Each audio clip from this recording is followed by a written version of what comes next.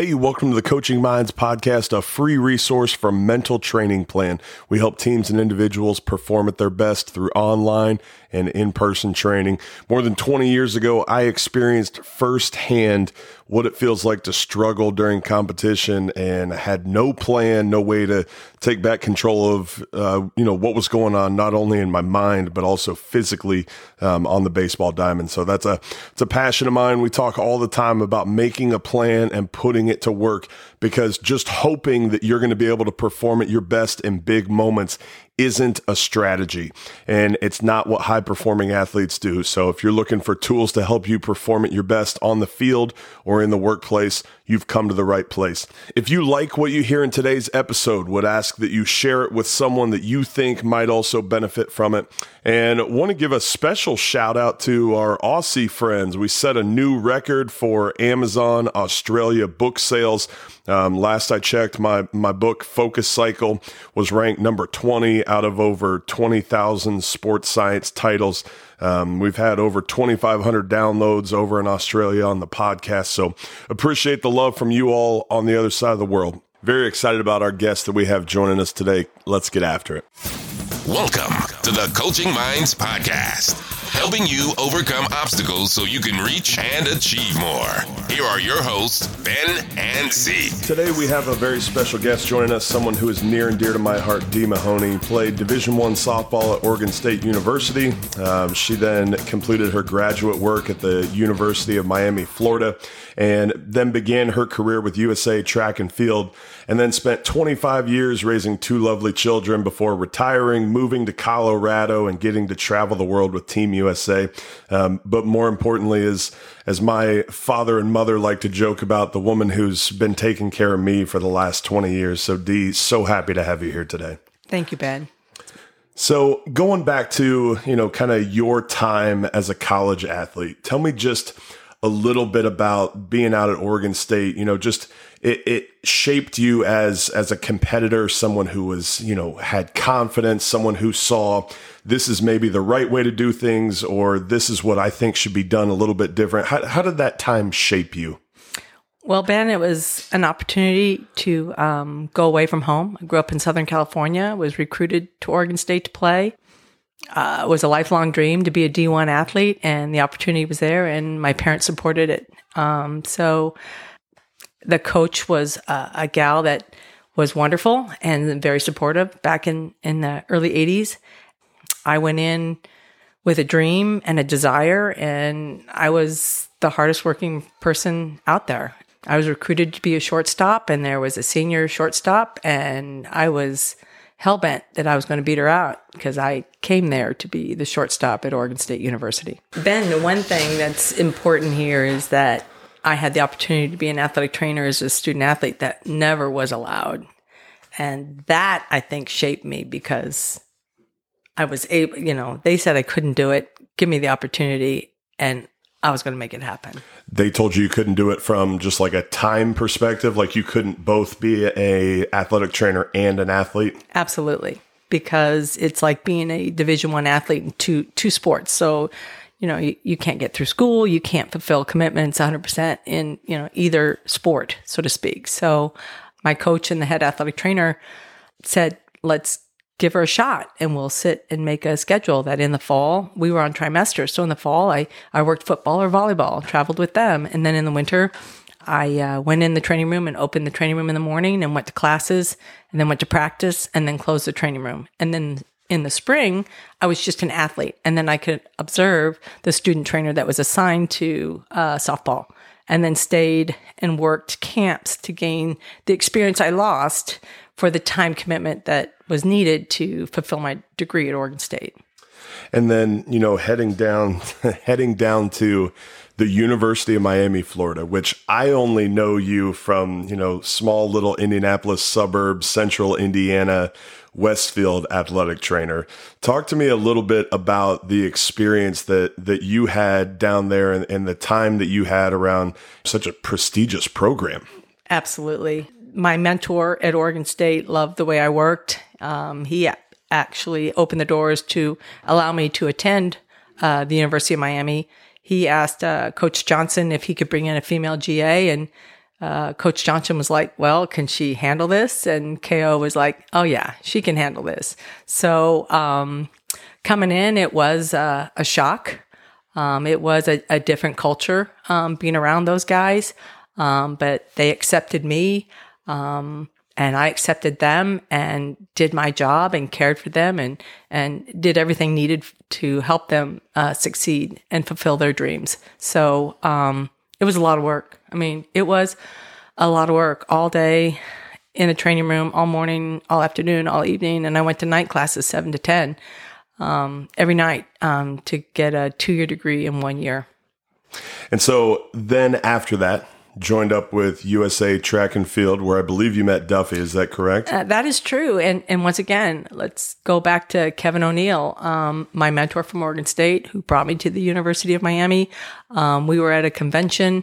I can't remember where, way back when, but he knew a female athletic trainer named Gail Weldon, who has since passed, but Gail was, set the bar high as a female in the early years. I'll never forget the day that he put his arm around me at a convention and said, "Hey, Gail, this is my GA," or I was an assistant the next year. I can't remember exactly when, but it was like, she would be really good to work USA Track and Field for you. And the next thing I know, I got a call. "Hey, do you want to go to Canada with the junior national team?" Sure. That's there awesome. I went. And when you work with national teams, it's either you fit in or you don't. If you do a good job, you fit in, you make a difference, you get called back, You come back and hurricane has come through and basically destroyed your house. Do I have that timeline set up correct? I was living in Miami in August of 92, August 24th of 1992, I do believe. I had just gotten back from Barcelona, the Olympic Games. Yeah, my house got totaled. It got trashed. And Duffy and I got together in Europe, and it was really fun. And he kept calling and checking on me to make sure that I was okay and sent me airplane tickets to get out of the mess. It was a mess down there. And we kindled a long-distance relationship for a year before we got married in 93. And then how long till you moved up to Westfield? It was July of 93, okay. I think. And I think I moved, I was in Carmel. In 93. I think we got married in September, but I came up early because of school schedules and trying to get, I had a job, Dr. Shelbourne's clinic. Okay. I came, again, surgeons, doctors know each other, and I had a job. I never met them. I had a job when I moved here. So then, make a long story short, you end up being the athletic trainer at Westfield. And, here, this was where, I obviously got to meet you. What were those, you talked about there were some things that you wanted to bring to Westfield. You wanted to show everybody, here's what we did down at the U. Here's what we were doing at the Olympics. I'm gonna toughen you guys up. Like, talk to me about kind of the mentality, the attitude, the approach that you had as you were starting as a young athletic trainer. Oh my God, Ben, that is so funny. But I do remember, being kind of crazy starting in 1994 at Westfield High School. God love Dick Parker, coming in, we're going to work football and I'm going to change the world. It's the only thing I know. I know hard work and I'm going to make a difference and get kids back. And I'm at this small 2A school, like whatever it takes. Coach Parker, I'm here for you. I want to show you. I want to be here. I want to be a Shamrock, and whatever it takes, I'm going to make a difference. And, what I brought from the U is just a work ethic and a desire that I've always had. And when I decided I was going to be an athletic trainer, it's the only way I know to work. But I love to give. I am learning. I am a servant individual, and I love to share my talents and make a difference. And that you did. I know as a freshman, I was absolutely terrified of you. I didn't want to come see you. I didn't want to have to talk to you. I sure as heck wasn't going to be hurt and try and have to deal with the wrath of Dee Mahoney telling me to get my butt back out on the field. But then, my sophomore year, I got hurt, like legitimately hurt. I don't remember if it was a sprained ankle or the dislocated kneecap, whichever one was first. I just know that the level of care that I got was amazing. And it was like, wow, this person really cares about me. It wasn't like, I go into the training room and you evaluate me and say, yeah, you can play, or no, you can't play today. It was like, what plan can we put together to get you back out on the field as fast as possible? How did you balance the kind of the attitude of, the training room is not your personal hangout area. You're not going to come in here and pretend to be hurt. You're not going to use this as an excuse. You're not going to, get out of hard work, but then also legitimately care for and love on those guys and gals that were injured. Well, Ben, I think I have the ability to know people, and I certainly try to get to know people. So, the kids that wanted to be in the training room and hung out could be kids that didn't have a good family life. So I really believe I could recognize those that needed a little extra love. It could be hard love, but they needed that. They were searching for that. And being a female in an all-male sport, some guys, just needed that. And, I was never afraid to give tough love. But I think one of my strengths is understanding the athlete that I'm working with and caring as much as they do to get back. I think because in my athletic experience at Oregon State, I had 4 surgeries in 4 years. I was constantly battling to get back. So that's who I am. And that's what I know. The athlete in front of me has that same desire. And somehow, some way, we're going to figure out the best way to get back. And what'd you do when that athlete didn't have that same desire? Like, how did you approach that when you could tell, all right, this kid is just, he's kind of being soft right now, or he's using this as an excuse, or he doesn't think that he has what it takes. He doesn't have the confidence in himself or in his body. How did you approach that? Well, let's be honest. If the kid was a scrum player who got hurt and really wasn't going to be a part of the program and was maybe afraid to get back, then that's not a kid I was going to push back, because he wasn't going to be able to push barriers to handle what it's going to take to get back and be a practice player. But when you're looking at the athlete that is a starter, an athlete that is meaningful to the program, their desire is to get back. And again, I always think one of my strengths is understanding is who I'm working with and what I can get out of them. I had, I don't even remember what game it was, but I had a dislocated kneecap. So you had shaved like the side of my knee and taped it down and then put it in this little J brace that was going to hold it in place. And I got my ankle just tore up on a tackle, got spun around and twisted. And so I went into the locker room with you with about 15 seconds left in the second quarter. And you said, we're going to go in and get you ready to go back out. And it felt like you put essentially a walking boot made out of athletic tape on my foot and looked me dead square in the eye and said, I promise you can't hurt this worse. If you can stand the pain, you can finish the game. And it was like, that gave me a confidence that it was like, yeah, I can do this. I'm going to be fine. Talk to me a little bit about where did, you decide it's really important that kids have confidence in me and have confidence in their body? Like, where did that come from? Why were you so good at instilling confidence in your athletes? I was one. I still am. And I had great athletic trainers take care of me at Oregon State. And, every time I got hurt, I had to have surgery, and I battled timelines. If they told me it was 6 weeks, in my mind, it was going to be 4. I was going to get back. So, again, sports is everything to me. And if a kid wants to play and I can get them out there safely, so do I remember exactly what I did to you? No, but I know techniques that I have used over the years. And the bottom line is it probably was a cast and you were not going to turn that thing anymore. So yeah, you can get out there. Ben, you had a great arm. You had a great mind. You were a leader. So it's important to the team. that you were on the field. Even if you weren't at 100%, you were better than the next guy. So And let's be honest, I wasn't scrambling around back there anyways.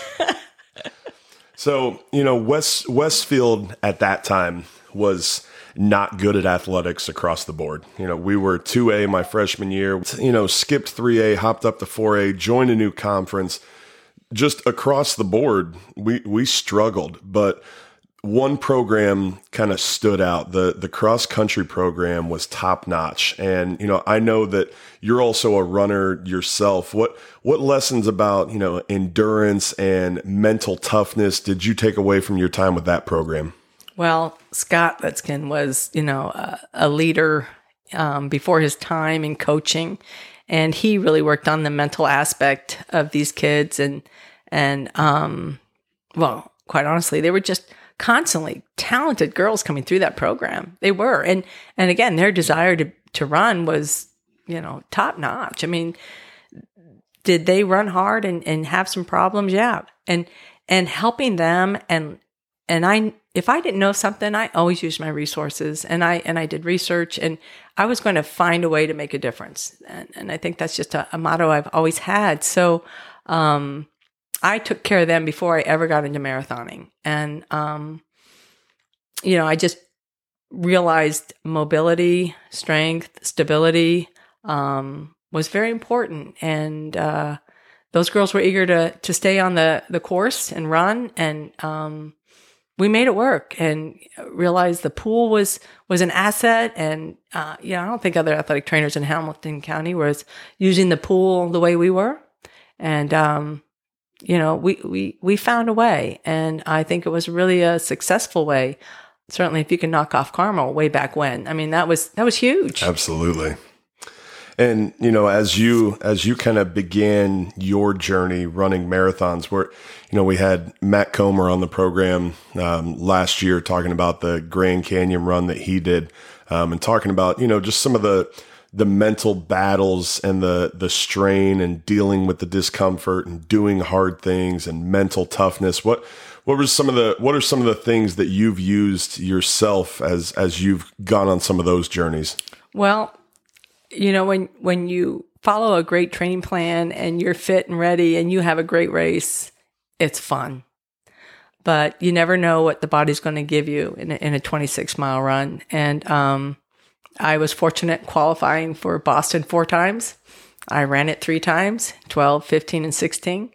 And unfortunately, every time I ran Boston, I fell apart. It was the hardest run. And I kept thinking, well, maybe because it's basically you're running downhill, eccentric contractions, but I'm like, why do I seem like the only one having those problems?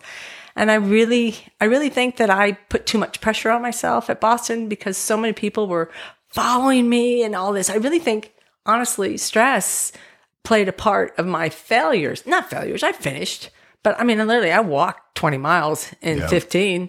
I fell apart at 6. And if I was anywhere else, I would have walked off that course. But I walked in. Yeah. It was ugly. It hurt every step. I had a great training plan. I don't know what happened. But as I've matured and understand, I think I put too much pressure on myself to succeed. I was fit. I was ready. But I think my body wasn't ready for the stress I put on it to succeed. Since leaving Westfield and retiring, you've also had a chance to travel around the world with U.S. teams. Talk to us just a little bit about some of your most recent experiences. Oh my God, Ben. Recently, I've been working with the women's U.S. national softball team. It was by chance. My name was floated out there when their head trainer couldn't attend. It was basically a year ago. I was in Lima, Peru with the juniors at the World Championship. And it was like, hey, can you go? And I'm like, yeah, I can go. I'm not working. So I went, had a blast, had a great time. I do believe I made a difference. There was a couple kids that had some injuries, and I taught them how to manage things and gave them information to go home and talk to their athletic trainers and their strength coaches at their universities, and received some great feedback of the progress that they made once they got back. That was a year ago November, and then same thing happened. there was a national team tryout in December, right after Christmas, and their head trainer got COVID. Last minute, like, can you leave for Florida tomorrow? Why, yes, I can. And off I went, and had the opportunity to work the national team's trials in Florida. And I just said, I'm going to go be me. I'm going to do the best D that I can be, right? I love to serve. God, I love softball. I'm like, I am blessed beyond belief. Love people, but a girl tore up her knee. I thought it was an ACL, but a gal got hurt in tryouts. Man, God, we're in Florida. I know a lot of people in Florida. And in 10 minutes, I had the head surgeon for the Miami Dolphins on the phone. And you know, she was in his office the next morning at 8 o'clock, and I had an MRI that night. So in 24 hours, this kid had world-class care. It just parlayed from there because the head coach, who's Heather Tarr at University of Washington, thought that I would be a great fit to work with her and serve the national team. And so I was in Canada with them this summer. I was in Japan, and then down in Alabama for the World Games, for the World Championships, where we won and beat Japan. It's awesome. Here, just listening to you talk, lots of the same types of themes emerge: caring about people, loving people, investing in relationships with people, and hard work. There's two questions that we always kind of end up with or finish up with our guests. We've got basically two components of people that really listen to this podcast primarily. The first is athletes that are trying to improve themselves. And the second is coaches that are maybe trying to improve the young people that they're working with. So we'll start with the athletes. Knowing what you know now, what advice would you give to a younger version of yourself, maybe entering freshman year of high school, who is still an athlete? Hard work, desire, dedication. For me, being an athlete, it was just the fun part. I mean, to be out in a field or on a basketball court or the whatnot, I mean, anything is a sense of play. And to me, life is a game, and I try to play it. So I think I learned that from my participation in athletics my entire life, being a tomboy, right? And I go about life playing it and trying to be successful in it and enjoy it and reap the benefits of my hard work.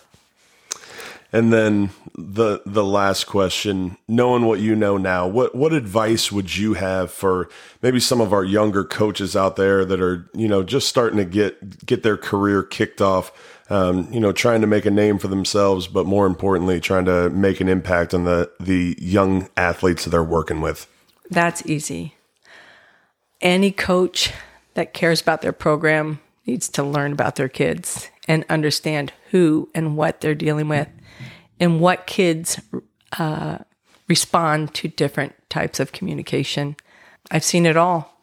But those coaches that can reach all of their kids are the most successful. This has been an absolute pleasure having you on the show, Dee. Thank you so much for your time and sharing all this wisdom that you've gathered through such a storied career. I'm blessed to sit here in front of you, Ben. I love you, and being a people person, I don't let go of those that I love. Until next time, make your plan and put it to work.